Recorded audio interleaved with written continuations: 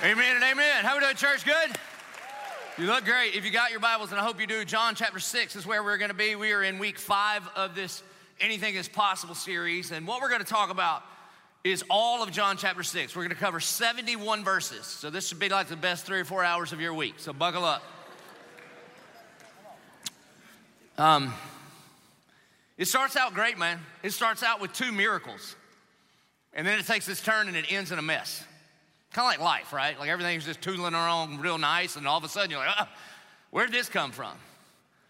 And so what we're going to talk about is, what do you do when God doesn't do what you think he ought to do? Now, I know this is church. This is no place to have these kind of conversations, because you're just supposed to show up here and we make you feel good, and then you go home. By the way, if that's what you're thinking, you're getting here at 11:22, you're in the wrong place, all right? So what do you do, man? What do you do? You ever been there before? Like you're like, God, what are you doing here? I don't understand. Could you please explain yourself? So I think this is a needed thing to talk about as we do a 9-week series on miracles, to make sure that we're not chasing after miracles. We're chasing after the maker of miracles. Because here's what I'm going to tell you, man. If all you're ever doing is chasing after a change in situation, then you will always be frustrated. You'll never be satisfied. But when we chase after Jesus, miracles may follow us. That's how this thing goes. And so 71 verses, so you got to listen faster than you normally do. I'm going to put this on you. John 6, beginning in verse 1 says this, and after this, Jesus went away to the other side of the Sea of Galilee, which is the Sea of Tiberias. And a large crowd was following him because they saw the signs that he was doing on the sick. And remember, in the Gospel of John, he doesn't call miracles miracles. He calls them signs because they point to something greater than the miracle itself. And so what it's pointing to is to the glory of God.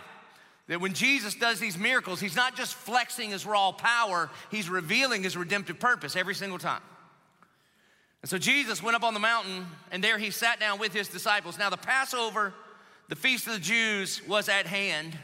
Lifting up his eyes then and seeing that a large crowd was coming toward him, Jesus said to Philip, where are we going to buy bread so that these people may eat? Verse 6, underline this, highlight this. Bite your finger on it and bleed on this verse, okay? He said this to test him, for he himself knew what he would do. So you mean the Lord tests us? Like he knows exactly what he's gonna do, but he's just gonna see what Philip's gonna do, what Philip's gonna say, where Philip's putting his hope and trust, that the Lord tests us.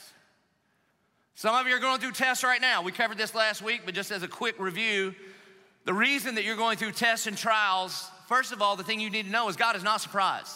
It did not catch him off guard. He did not sit up in heaven and look at your situation and go, what in the name of me is going on down there? That is not how this thing works. Sometimes it is a direct test from God. Sometimes it is a result of your own sin or stupidity. Sometimes the pain that we go through is because somebody else sinned against us. Sometimes it's a specific demonic attack. Sometimes it's a result of the fall. But regardless of what it is, that God is at work in all things for the good of those that love him and are called according to his purpose. That it all sifts through his fingers. So whatever you are going through, God is at work and he is sovereign for his glory and your good. Sometimes he tests us. Now, the book of Hebrews says that God disciplines his children. And that if you are not disciplined, then you are an illegitimate child. Well, I can tell you, if discipline is the definition of legitimacy, I grew up super legit. My dad was super legit that I was his son, because he disciplined me, I mean like in a physical kind of way. And I know some of you are like, what? We know who you are, okay? So, here's how J.I. Packer says it. I love this. He says, and still he hates the sins of his people and uses all kinds of inward and outward pains and griefs to wean their hearts from compromise and disobedience. And still he seeks the fellowship of his people and sends them both sorrows and joy in order to detach their love from other things and attach it to himself. So he says, Philip, how are we going to feed all these people? And Philip answered, 200 denarii, that's 8 months' wages, worth of bread would not be enough for each of them to get a little. Look what Philip immediately does. Philip immediately goes to the temporary, immediately goes to the natural, immediately decides, this is an impossible situation. To which, man, that's a good thing I wasn't a disciple. I would probably be like Peter, just talk all the time. However, I want to be like, Philip, bro, were you not around for the water to wine thing? I mean, wouldn't you think that, okay, Jesus, if you could turn water to wine, surely we can get you some sticks, you can turn it into bread or something, right? But that's not even what he does. His instinct, his first step is not, I'm sure you can do this. His first instinct is, this is an impossible situation. Now, one of his disciples, Andrew, Simon Peter's brother, says to him, there's a boy here who has 5 barley loaves and 2 fish, but what are they for so many? Now see, this is at least like an itty bitty little bit of faith. I mean, here's something. By the way, barley was the grain of the poor. This is a little poor kid. He's got his little Lunchable. He's got 5 loaves of bread. And when it says 2 fish, it's not like 2 nice red fish, you know. They would use this as like it was more like a sardine, and you would flavor your bread with it. You would take the bread and like rub the fish on it. Sounds delicious, doesn't it? And you put it on there so it wouldn't just be like stale bread. But here's what's crazy, man. This one little kid, when he looks at the situation, he does not see an impossibility. He sees at least a glimmer of a possibility. And he looks at what God has put in his hands, and he begins to realize, you know what? If I take this little bit that is in my hands, and Jesus, I put it in your hands, then you could do exponentially more than I could ever do with it if it's in my hands. Okay? See how everybody gets nervous because you think I'm going to start talking about tithing? Because I am. That's right, man. Look, man, there's 3 attitudes when it comes to money. We talk about this all the time. The predominant attitude in our world right now is what's mine is mine. That's called selfishness. There's another attitude which says what's yours is mine. And again, individually, that's called stealing. When the government does it, it's called socialism, but that's just what it is. But God's attitude is this, what's mine is God's. And that's called stewardship. And so when we take what we have and we say, God, I want to put it in your hands, here's the thing, you have no idea what he could do with it. You have absolutely no idea. So one of the questions I would ask is, what has he put in your hand? And I need you to realize, as long as you hold on to it real tight, he can't put any more in your hand. A closed hand can't receive any gift. And so this little boy, man, the faith of a child, says, I ain't got much, but what I have here, Jesus, would you take it? And so he does.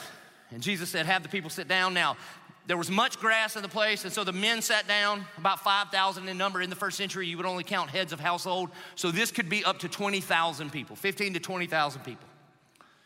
And then Jesus took the loaves, and when he had given thanks, that's why we say the blessing before you eat, I think, and he distributed them to those who were seated, so also the fish, as much as they wanted. Now, this miracle is recorded in all 4 Gospels. And the way the Gospel of Matthew records it is Matthew says that Jesus gives, like he takes the bread, he takes the fish, he blesses it, he breaks it, and then he says, Matthew says, he gives it to the disciples, and he says to the disciples, you feed them. Think about this. Don't run back. See, if you grew up in Sunday school, God bless Sunday school, but if you grew up in Sunday school, you already know the end. You already know how it's going to end, and you miss so much. I mean, sometimes you just got to stop and pause and ask the Spirit to let you, like, use your Spirit-filled imagination to what it would be like. Can you imagine being one of the disciples? Hey, John, Peter, y'all come here. Come here. Okay, boss, what's up? He goes, we're going to take this food. We got 5 loaves. We got 2 fish. We got 20,000 people. Okay, well, this isn't gonna work. No, don't worry about it. God, thanks for the fish and the loaves. And then he breaks it. Like, this isn't enough to feed the disciples. And then he's gonna divide it by 12 and hand it and be like, okay, feed them. Now think about this, right? There's Jesus, there's 20,000 people, you're in the middle. Hey, boss, I don't think this is gonna work. Like, I'm gonna look like an idiot. Like, how do you take 2 fish and divide one up into 6 pieces and another little 6 pieces? Here you go. Here's some bread. And then at some point, you gotta turn around and walk up to the first person. Be like, can I get you some loaves and some fishes? And you're probably looking at the second person and be like, I think this is as far as this is gonna go. Like, how's this gonna work? I'm so sorry. I'm gonna look like a fool. I'm just gonna shoot you straight. If there has not been a time in the past few months in your life where you felt like the Lord told you to do something and you know a step of obedience in that direction might make you look like a fool, if that has not been your experience, you ain't listening to the Good Shepherd. Because it's a different kingdom, man. It's a totally different kingdom, a totally different economy. Everything's different about him. So then what begins to happen? Listen, where did the miracle take place? It did not take place in the hands of Jesus. He did not break the bread, give thanks, and then there goes all the bread. He goes, all right, hand it out. That's not how it worked. It was as the disciples were handing out the fishes and the loaves, the miracle happened in the hands of the disciples. And it wasn't until they began to give it away that it got multiplied in their hands. If you can't make the connection there, then I can't preach to you, okay? You understand? What are you holding on to in your hands? And Jesus is telling you, no, give it away and give it away and give it away. And then trust me, I got you. So they distributed them to those who were seated. So also the fish, as much as they wanted. How about this? At first, they're like, I don't know if it's gonna be enough. A little while later, a guy in row 3 is like, can I get some more of that fish? And he's like, heck yeah, you can, because I can't give it away enough. It just keeps replenishing and replenishing and replenishing. And everybody eats and eats and eats. And when they had eaten their fill, he told the disciples, gather up the leftover fragments, that nothing may be lost. Notice Jesus is a good steward of it all. Not just the part dedicated to God, but 100% of what was given, he wants to be a good steward of. So they gathered them up and filled 12 baskets with fragments from the 5 barley loaves left by those who had eaten. All right, by the way, how many apostles or disciples are there gathering up? 12. This means every dude's got a full basket. That is not an accident. By the way, how many tribes of Israel are there? 12. Do you know there's another miraculous feeding in the Gospel of Matthew? He feeds 4,000 people. And you know how many baskets left over? You're not gonna know this. I don't want to put you on the spot. There's 7 baskets left over that time. Do you know how many tribes in Canaan there were when Joshua took over Canaan? 7. You know what the Lord is trying to tell us here? My grace is sufficient for the 12 tribes of Israel and the Gentile tribes all over the world. Why? Because this thing is a movement for all people to discover and deepen a relationship with Jesus Christ. That's what's going on there. It's a sign. So they gather up the bread. Verse 13, so they gathered them up, filled 12 baskets with fragments from the 5 barley loaves left by those who had eaten. And when the people saw the sign that he had done, they said, this is indeed the prophet who has come into the world.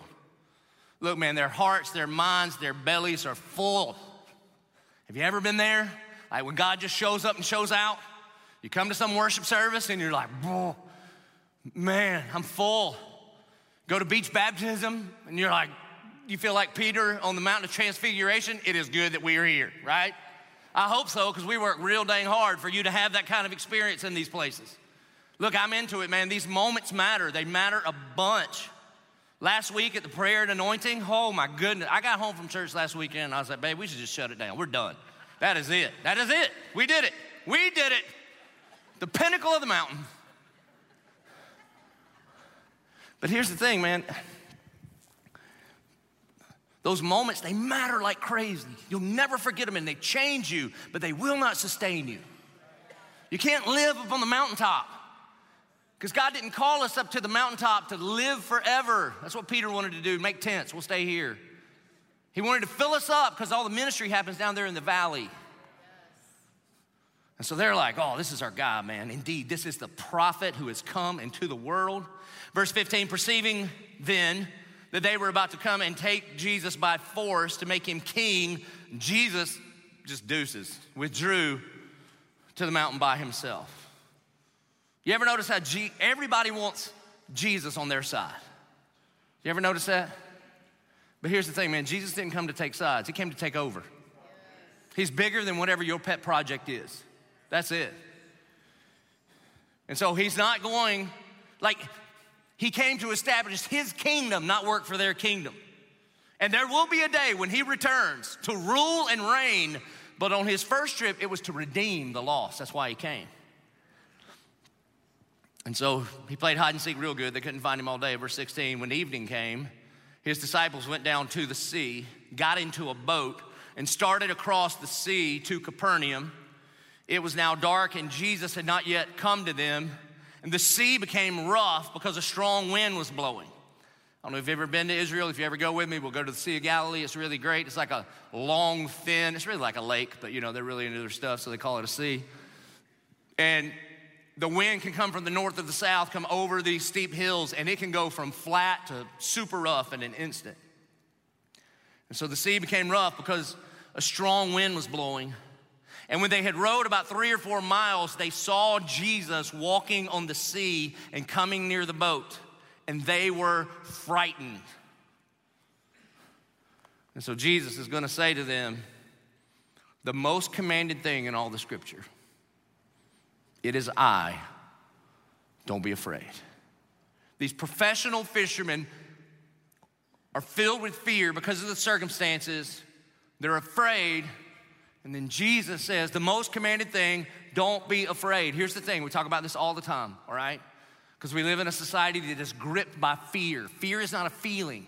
Fear is a spirit. Paul tells Timothy, God has not given you a spirit of fear, but of power and of love and of self-control. Now, scared is a feeling, and scared is given to us so that we don't get eaten by the bear. You see the bear, and you run, okay?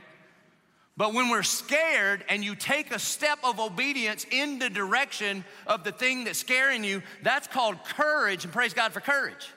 I mean, we saw it in Nashville, right? In the past, we've seen people be scared and wait while a school shooter was happening, and fear paralyzes and terrible things happen. And here we see some men, first responders, that there's no way these people aren't scared, that their heart's not beating and that their blood pressure isn't elevated, but they ran towards the gunfire and not away from it. That's called courage. Praise God for courage. Praise God for courage, okay? But fear paralyzes and faith always produces action. And Jesus says, don't be afraid. 366 times in the Bible, there's some version of don't be afraid. Why? I don't know about you, but every single day of my life, I need to hear the Spirit of God go, don't be afraid. And the reason that they are not to be afraid has nothing to do with the circumstances. It's not because God has control over the wind and the waves that he can change the circumstances. The reason is he says, because it is I, because I am with you. 3 times in the first chapter of Joshua, God tells Joshua, be strong and courageous, strong and courageous, strong and courageous. Why? Because he's weak and afraid, weak and afraid, weak and afraid. And the reason, the foundation for him to be strong and courageous is like God doesn't come down and give him a little pep talk. But you know what, Joshua, you're a skittle and a butterfly and a snowflake and doggone it, you got this. No, you don't got this, man. He says, be strong and courageous for I am with you. That's where our strength comes from. That's where our courage comes from. And they're frightened, and he says, it is I, don't be afraid. And then they were glad to take him in the boat, and immediately the boat was at the land to which they were going. Just look at that, man. It just gets in and story's over. You see, this is not an event where Jesus is getting somebody out of the storm. This is an event where Jesus wants to get in your boat. That's the difference. That's the difference. So here are back-to-back 2 epic faith-building events, which should be enough to sustain you for a while, right? These mountaintop moments. And again, man, I love the moment. I live for those moments. There's some time, and we have the moments here. I'm just telling you, man, see, y'all don't even know. Y'all don't even know how good our worship team is. And here's why, because you just come to church here. I get to travel to all my friends' churches, and they're like the famous churches, okay? And they play the same songs we play, and I'm like, oh, that's adorable how good you think you are, but it's not even close to how good our people are. It's not even close.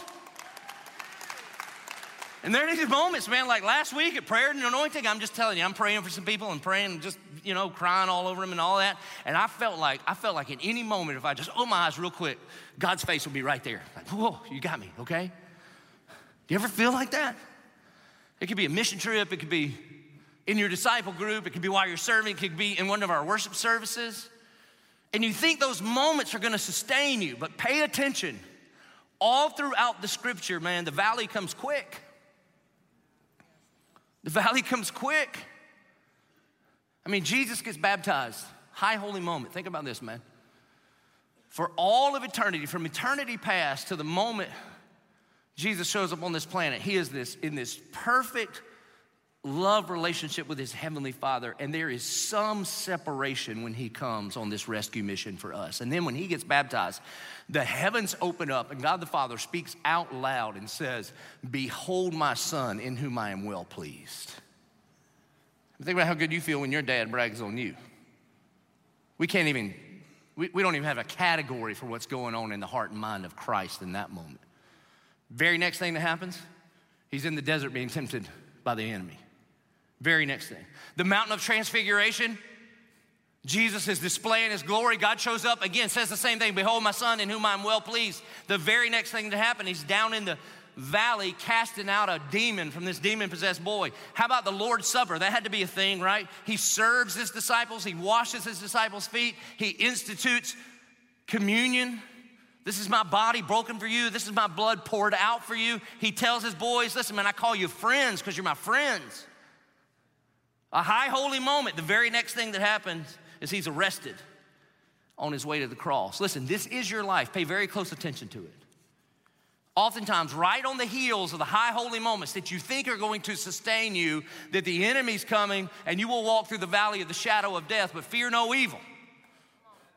Not because the valley's not evil. It is evil, but don't fear the evil. Why? Because he's with you, his rod and staff, man. He's gonna take care of you.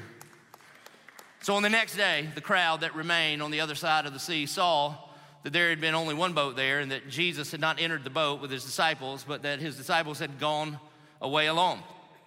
Other boats from Tiberias came near the place where they had eaten the bread after the Lord had given thanks. And so when the crowd saw that Jesus was not there nor his disciples, they themselves got into the boats and went to Capernaum seeking Jesus. The ministry's off to a great start. You're 6 chapters into the Gospel of John, and it is rock and roll, man.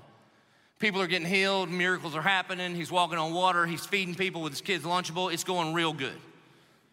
They don't even announce the next service, and people are just looking around in boats to find him. Verse 25, when they found him on the other side of the sea, they said to him, "Rabbi, when did you come here?"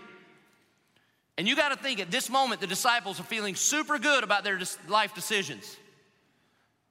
Peter's looking at his brother, and he's like, "I told you we should leave Dad's fishing business. That's a mess. Look what we're into now, man."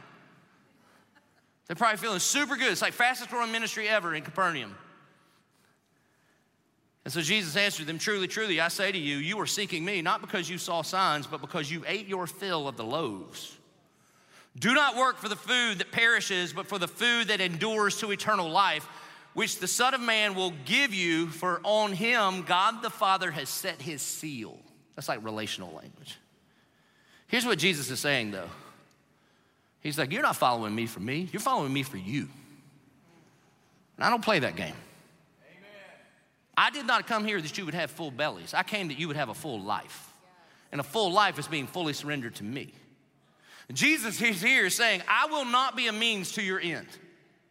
He is saying, I will not play your games of idolatry and you treat me like a genie in a bottle or a vending machine. If you could just say the right prayer or tickle me Jabez or whatever, then I'll just give you Cadillacs and cash and prizes. Because then you were trying to use me for your real God, which is whatever the thing that you want, which could be a healthy family or more money or prestige, whatever it is. I ain't playing that game. And so he's jacking with them, man. And we say this all the time around here, man. We don't follow Jesus because he makes your life better. We follow Jesus because he is better than life. Amen. Now, listen, man. Currently in America, I say currently, it could change.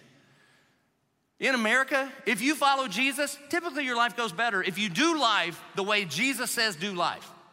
Like if you don't lie and you only sleep with your spouse and you don't steal and you don't covet, typically life goes better. But that is not the point.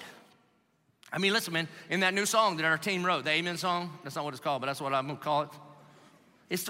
It says, Lord, I'm on my knees. Lord, I'm crying out. Okay, those are legit things. There's so much I think I need. What I really need is you. Jesus is like, bingo, man. But the reason you're here, not you, these people are here, it's because you're just chasing a full belly. You're just chasing another moment. You see, if you think that Jesus is merely practical and not glorious, you'll never know him as your Lord and Savior. Ever. He did not come to give us bread. He came that he would be the bread that would sustain us. And so they said to him, what must we do to be doing the works of God? This is always the religious question. What must I do? It's not the right question. The right question is, what must be done? Because what we must do, according to Jesus, is be perfect because he is perfect, be holy for he is holy. Well, that was the moment you were born, that was over. So then, what must be done? Because I need somebody to do for me what I cannot do for myself. Jesus is going to put this on the bottom shelf, man. This is like T-ball. He's going to take, this answer is not a trick. He doesn't be like, well, let me tell you a story about birds and seeds and fields. None of that you got to figure out. He is just going to put this one on the tee and be like, all right, hack away at it. This is so simple. So they say, what must we do to be doing the works of God? And he goes, all right, Jesus answered them, this is the work of God. And everybody's ready. All right, write this down. It's going to be like, say this many Hail Marys and you got to feed this many people. And what is it, Got to go to the temple. That you believe in him whom he has sent. So what's the work of God? He goes, here's the work of God. The work of God is that you would believe. Pisteuo is the Greek word. You got to know it. Because it doesn't just mean believe that.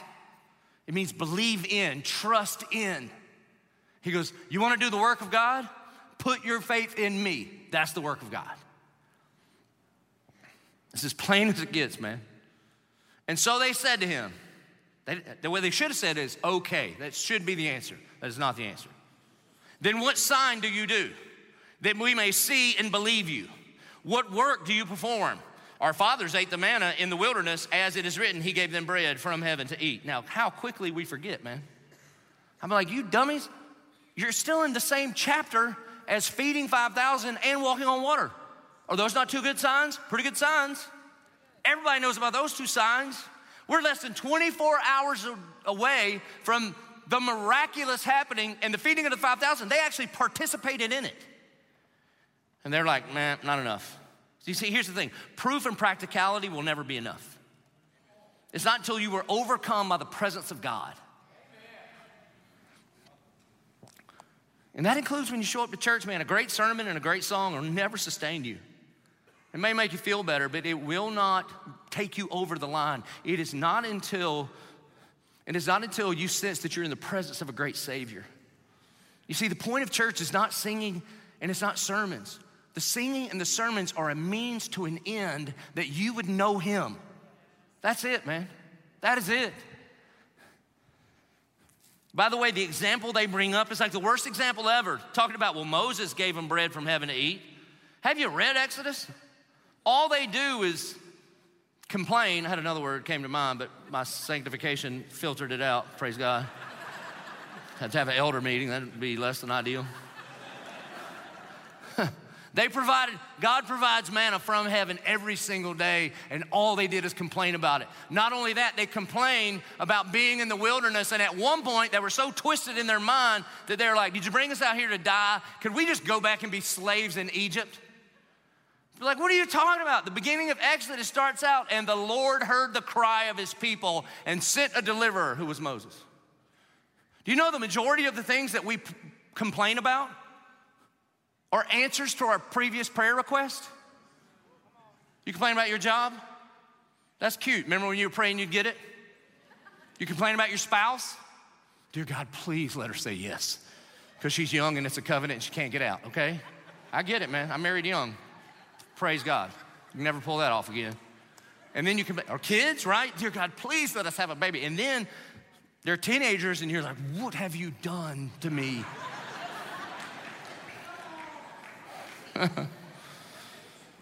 Yeah, man. So Jesus says to them, truly, truly, I say to you, it was not Moses who gave the bread from heaven, but my Father gives you the true bread from heaven.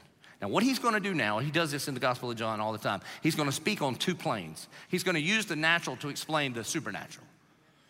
He's going to use what they can see to explain the unseen realm.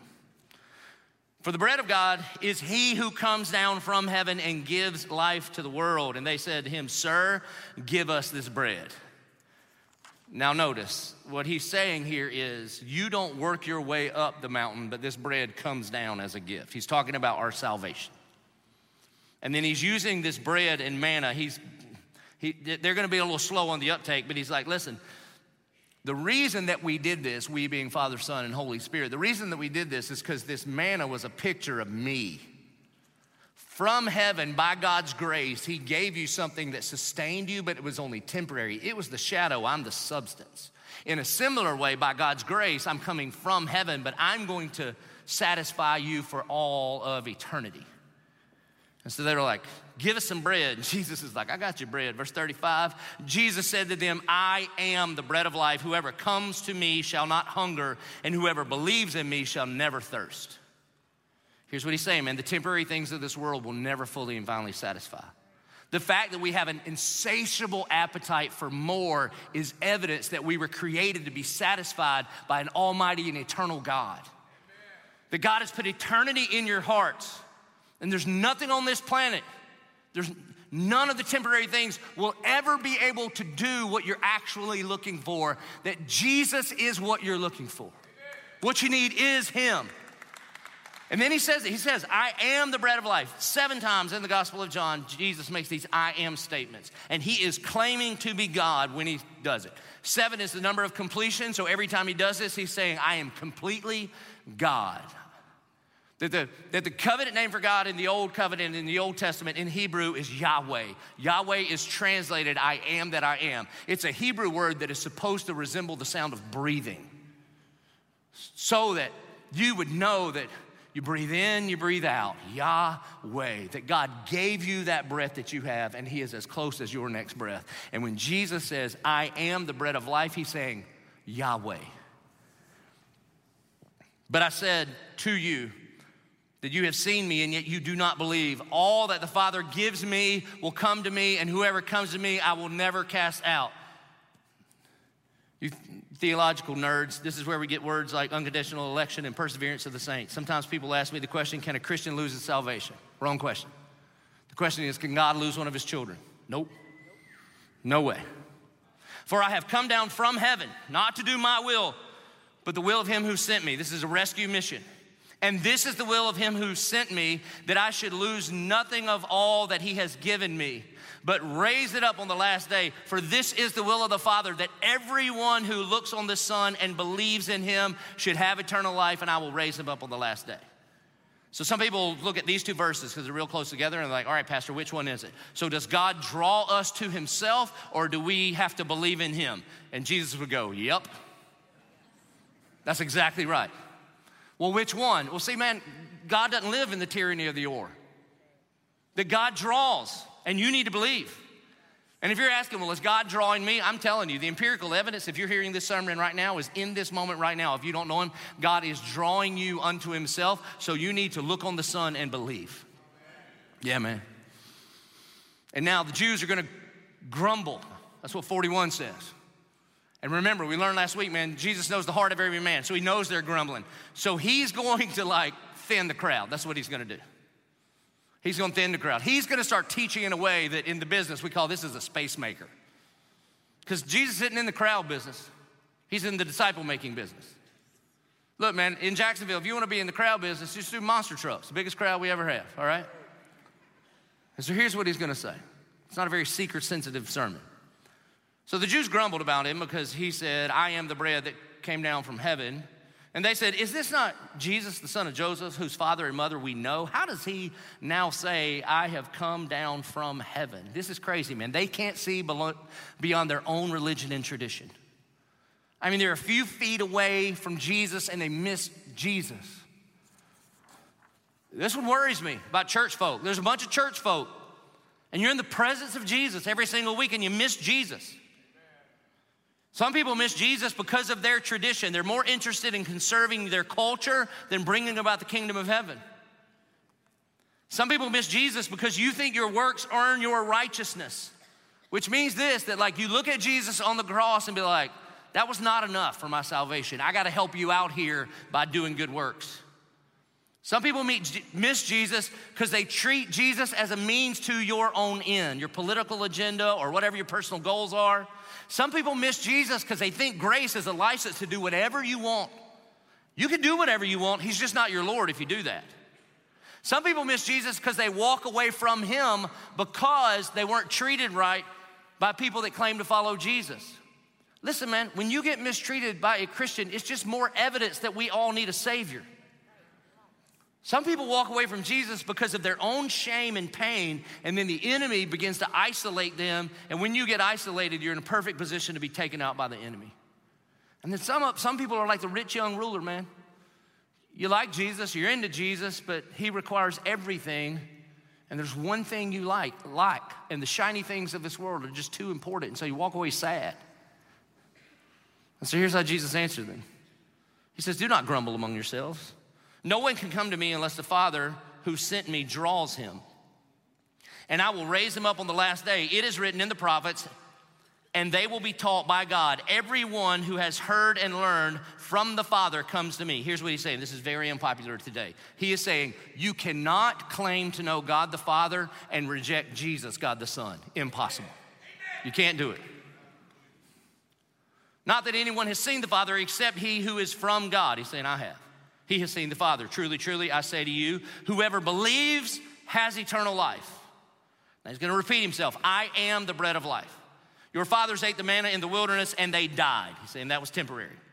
This, talking about himself, this is the bread that comes down from heaven so that one may eat of it and not die. I am the living bread that came down from heaven. If anyone eats of this bread, he will live forever. And the bread that I will give for the life of the world is my flesh. To which if you're one of the disciples and you're a note taker, you're like, wait, what? No, it was super cool up to this point. I mean, miracles, walking on water, and I love when you jab the religious people. Who doesn't love that? Did he say the bread that he will, he didn't say he would give his flesh, right? Did you get, note takers are like, did you get flesh? Sound like he probably said fish. Did he say fish? I bet he said fish. Because there's no way he said flesh, because we're Jews. We can't eat pork, much less a prophet. You know what I'm saying? Like, what are we doing here? And listen, I'm telling you, this does not land as heavy on us because we are not under the Old Testament dietary restrictions. Do you understand? Like, they couldn't eat a medium rare steak, right? And I've told you before, a bacon wrap filet cooked medium rare, that's gospel meat. It is, man. Pre-crucifixion, resurrection, can't eat that. Now, glory to God. You know what else is some gospel meat? Sausage. You can eat sausage. I got two friends that started a sausage company called the Sausage Dudes. Do you know these guys that go to our church? As an act of your expression of believing the gospel, you should go to Publix and buy out all the Sausage Dudes sausage and eat of it and read this right here, okay? But they couldn't do it. Verse 52, and the Jews then disputed among themselves, saying, how can this man give us his flesh to eat? Because that doesn't make any sense. And so Jesus said to them, now if you're one of the disciples, you're probably thinking, all right, no, hold on. He's gonna explain it, he's gonna make it better. Like one time I heard him tell a dude to gouge out his eye, but nobody was like, with their eye, okay? It's gonna be like, he's gonna turn this thing around, and I mean, we don't wanna get canceled, we just got started.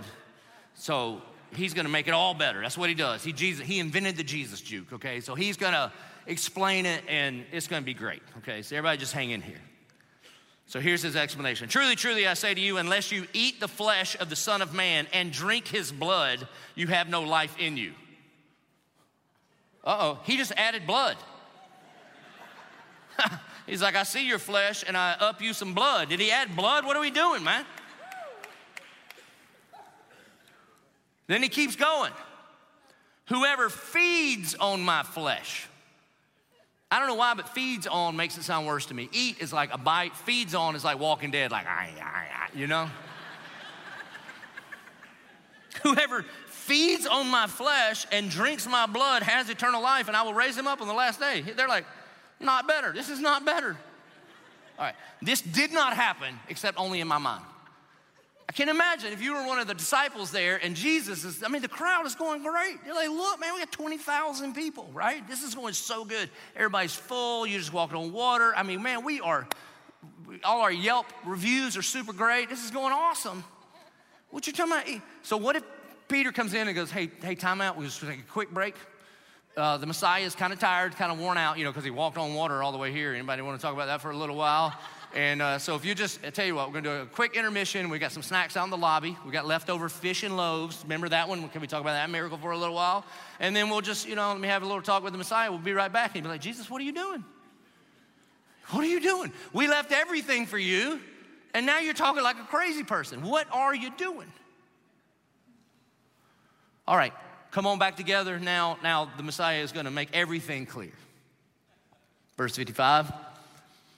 For my flesh is true food and my blood is true drink, and whoever feeds on my flesh and drinks my blood abides in me and I in him, as the living Father sent me, and I live because of the Father. So whoever feeds on me, he also will live because of me. This is the bread that came down from heaven, not like the bread the fathers ate and died. Jesus is like, you want the bread? I got your bread. Eat my flesh and drink my blood. Whoever feeds on this bread will live forever. And Jesus said these things in the synagogue as he taught in Capernaum. And then mic drop. Just no explanation whatsoever. See, a part of the reason he doesn't explain it is this, man. We're not saved by understanding of teachings. We're saved by faith, period. I know some religious experts in Hebrew and Greek, and they have never surrendered their life to the lordship of Jesus Christ. And then I know some people, man, and they don't really know the difference between the Old Testament and the New Testament. And in the beginning of the service, when I'm like, turn to John, and you're like, who's John? You John? Hey, John, what's up? All right.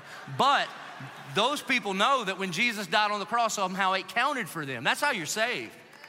Not some kind of deeper understanding of a teaching. It's about surrendering to the lordship of Christ. And when many of his disciples heard it, they said, this is a hard teaching. Who can listen to it? You ever been there? You ever get to parts of the Bible and you're like, uh-oh. I mean, things that you don't understand. Hard teachings about salvation and who goes to heaven and who goes to hell and why do bad things happen. All those kinds of things. Yeah, man. Ultimately and fundamentally, we just have to trust that he knows better than we do. But Jesus, knowing in himself that his disciples were grumbling about this, said to them, do you take offense at this? And they're like, yeah. Yes, we take offense at this. What are you talking about? I don't know if you noticed this, but the king doesn't give suggestions. And he does not owe us an explanation. His ways are not our ways. Then he says, he gives you a little clue here, okay? As a post-resurrection believer, this next verse is the key to unlock what he's talking about. He says, then what if you were to see the Son of Man ascending to where he was before? Here's what he's saying. He's like, just hang in here. One day it's gonna make sense, okay? There's gonna come a day where you're on the other side of the Mount of Olives, and I, at that point, will have some past in the rear view, meaning my full life, death, resurrection, and I'm about to ascend to the right hand of God the Father. And as you see me ascending to the right hand of God the Father, giving out the Great Commission, this is gonna make a lot more sense then than it does now, but right now I just need you to trust me.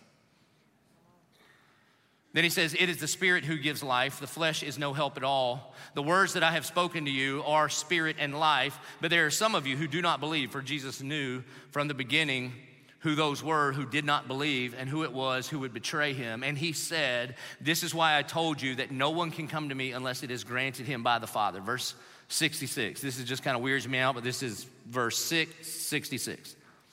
And after this, many of his disciples turned back and no longer walked with him. And Jesus does not go after them. Listen, I'm just telling you, if I was preaching right now and this whole section got up and started to leave, because I said something true, but you didn't understand, I'd be like, I'd be like, whoa, hold on, sit back down. Let me explain what's going on here. Because here's what he's actually talking about. He could explain this in about 4 sentences. He could say, all right, so you don't have to actually like come up and get an IV drip and like drink blood and then bite me on the tricep. So what I'm gonna do, and just like in a few chapters here, on the last week of my life, I'm gonna get the disciples together, we're gonna sit down, I'm gonna wash everybody's feet, and then I'm gonna take the bread. Remember the Passover? The Passover was actually about me. I am the lamb who was slain for the forgiveness of sin. And so we're gonna take some pita bread and we're gonna break it and then we're gonna eat it so that we can remember what I did on the cross. My body is going to be broken for the payment of your sin. And then we're gonna take a cup of wine, not blood, and I'm gonna say, this is like my blood, and every time you drink of this, you remember that I poured out my blood for you. And then you fast forward a whole bunch of years, and people are just gonna sit in rows, and these little like shot glass cups are gonna come around, you're gonna get a little Jesus, and you're gonna eat it, it's gonna get stuck in the roof of your mouth, and a little Welch's, and that's what we're talking about, okay? It's not cannibalism. And what he's really saying is, without my life, death, and resurrection, you have no part with me and you have eternal life. He explains none of it. He explains none of it. And people begin to leave. And again, man, especially as Americans, we think we deserve to know. And that Jesus owes us an explanation. We think God owes us an explanation. I don't know where we got that idea. We got that idea from the politicians, not from the Bible.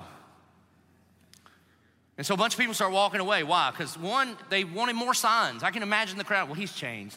I was here back in the beginning, and it used to be much different than this. He's changed so much. He used to walk on water, and we got free bread. Now he's somebody eating my flesh, okay? He's changed. And some people are like, I didn't get my needs met.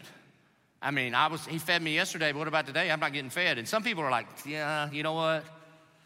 They have pre-decided what to believe, and if he doesn't line up with them, they're saying they're out. For some of them, that they're like, Jesus didn't act right, or you know what? I was triggered. I had a bad experience with that teaching. I'm out. And this is where it gets crazy, man. You see, because Jesus looks at the thinning crowd, and he wasn't real big on counting the people. He wanted to know if he could count on the people. See the difference? And then he looks at the 12, and he goes, do you want to go away as well? They're leaving. Hey, boss, they're leaving. And then he's like, do you want to leave too? Now, here's the deal, man. You ever been there? I know you're not supposed to talk about it at church, but you ever been there? You ever look at God and be like, what are you doing? What are you doing? I don't understand. God, I've got this prayer request, and if you'll just do what I say, I got it all figured out. I can already imagine my video that they're gonna show at church about how you reconcile the marriage, or you heal me, or you heal her, or whatever it is, and we're gonna give you all the glory. People will see what you do, and they will come to know you.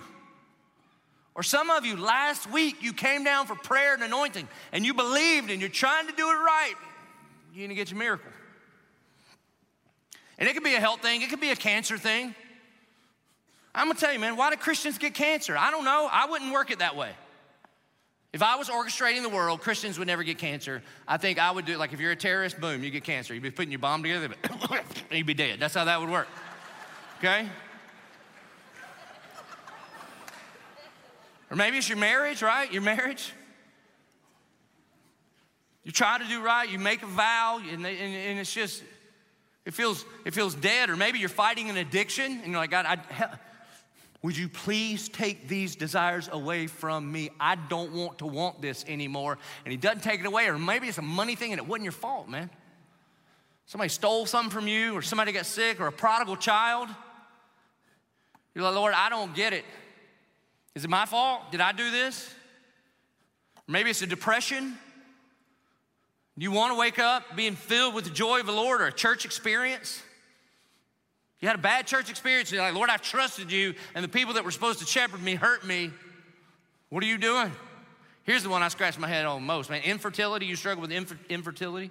I can't tell you the number of couples I'm praying for that struggle with infertility. I'm just telling you, man, as a pastor, I'm like, Lord, these people are awesome. All they want to do is raise a little disciple.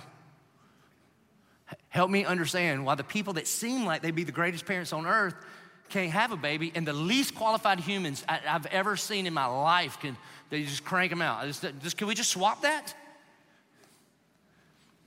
You ever been there?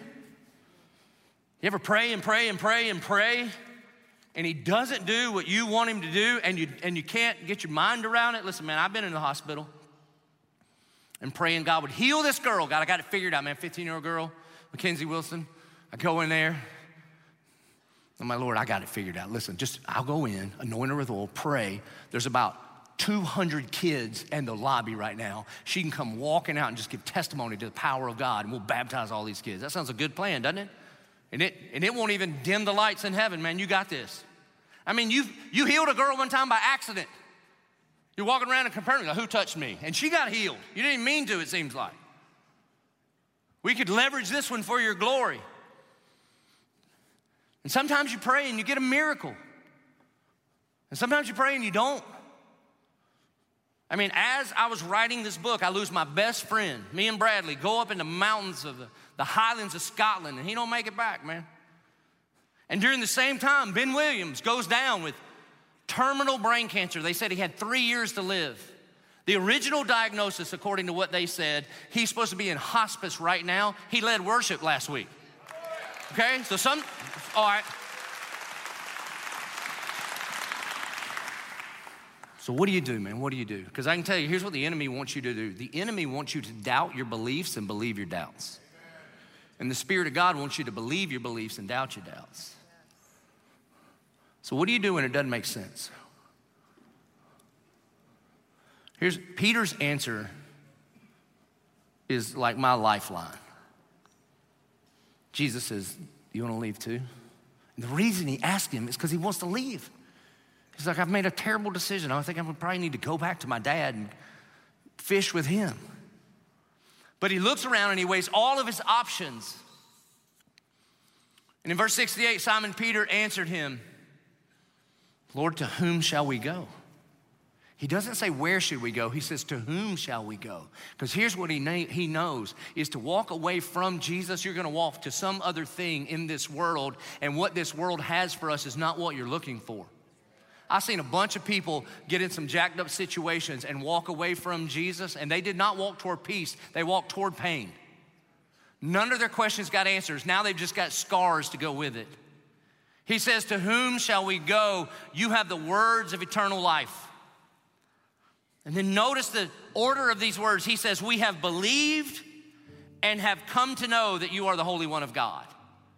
You see, as Americans, we want to come to know and then decide if we want to believe. That's not how the gospel works. We have trusted you.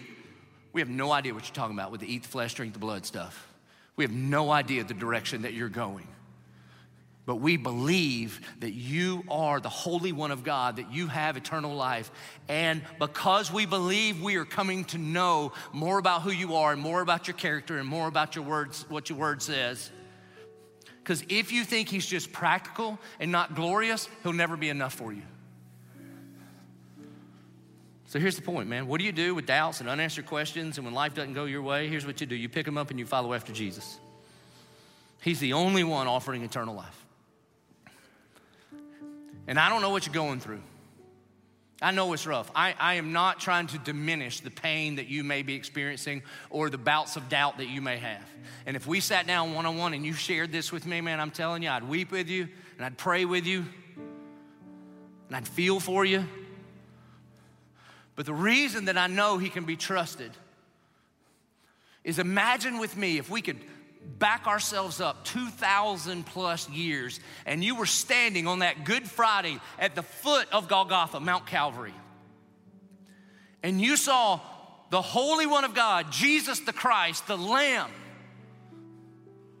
butchered and hanging on a cross.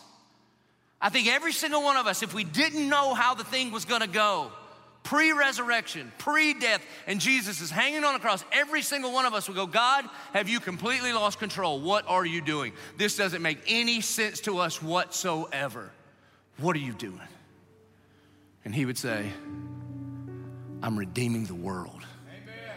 You see, this is not the end of the story. You see, what Peter says is, Lord, to whom shall we go? You have the words of eternal life. And when you put your faith in Jesus, then the current pain that you're in, the current doubt that you're in, the current fear that you're dealing with is not the end of your story. The end of your story is an eternity with him. And somehow, I don't know how to explain it. I have a long list of people I would love to take out. Brad Bowen was not on my list. You understand what I mean? But somehow, right now I see in part. One day I'm gonna see fully. And I trust and believe, because of the goodness of God on the cross and the empty tomb, that there will be a day where the curtains part and I see completely and know in full, and I go, there you are, you did it again, Lord. Amen. That you were at work in all things for the good of those that love you and are called according to your purpose. So some of you are there right now. And I dare you to choose to believe.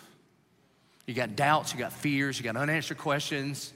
You got a thing that you've been praying and praying and praying for, and it doesn't seem like there's any movement, man, don't give up. You just pick up your doubts, you pick up your questions, you pick up your fears, and you just follow after Jesus. In fact, Peter writes this. Peter says, cast all your cares upon him because he cares for you. This is why we make such a big deal about coming and praying at the end of our services. We've loaded up the carpets to make sure that there's enough room. We all join our voices together and sing corporately, and we're gonna sing what we mean. We're gonna sing, the words of the song say this: a million things are pulling me away, a million idols screaming other names, but you're the only one with the power to save. Oh God, help me to see it.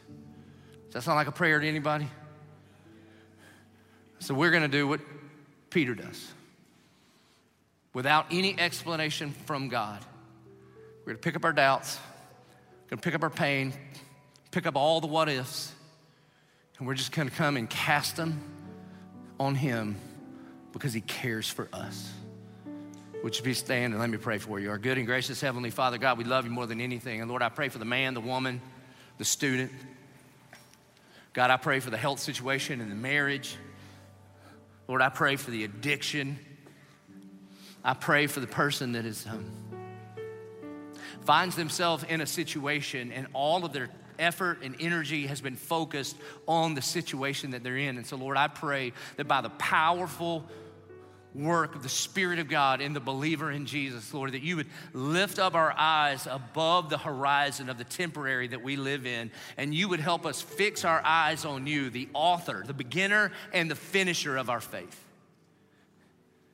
And God, we know that you hear our prayers and that you care about your children. And God, even when we can't see it, we know you're at work and that you can be trusted. And that your love for us is not primarily expressed to us in our current situation, but your love for us is demonstrated at the cross once and for all. And so God, we love you and we want to love you. And we want to so fix our eyes on you that the things of this world grow strangely dim. God, would you do that for us? We prayed in Jesus' name, amen. So church, we respond. I would invite you to come and pray. Cast all your cares upon him because he cares for you. That you would physically not go away from him, that you would come to him. And that we would join our voices together. Like one church in 11 locations now. We all sing the same song at the same time. And we would join our voices together as a prayer. We want to love you. And you would bring your tithes and offerings. You would take what he has put in your hands and you would say, here, Jesus, do what you will with it. So let's sing, let's bring, let's pray. Let's respond.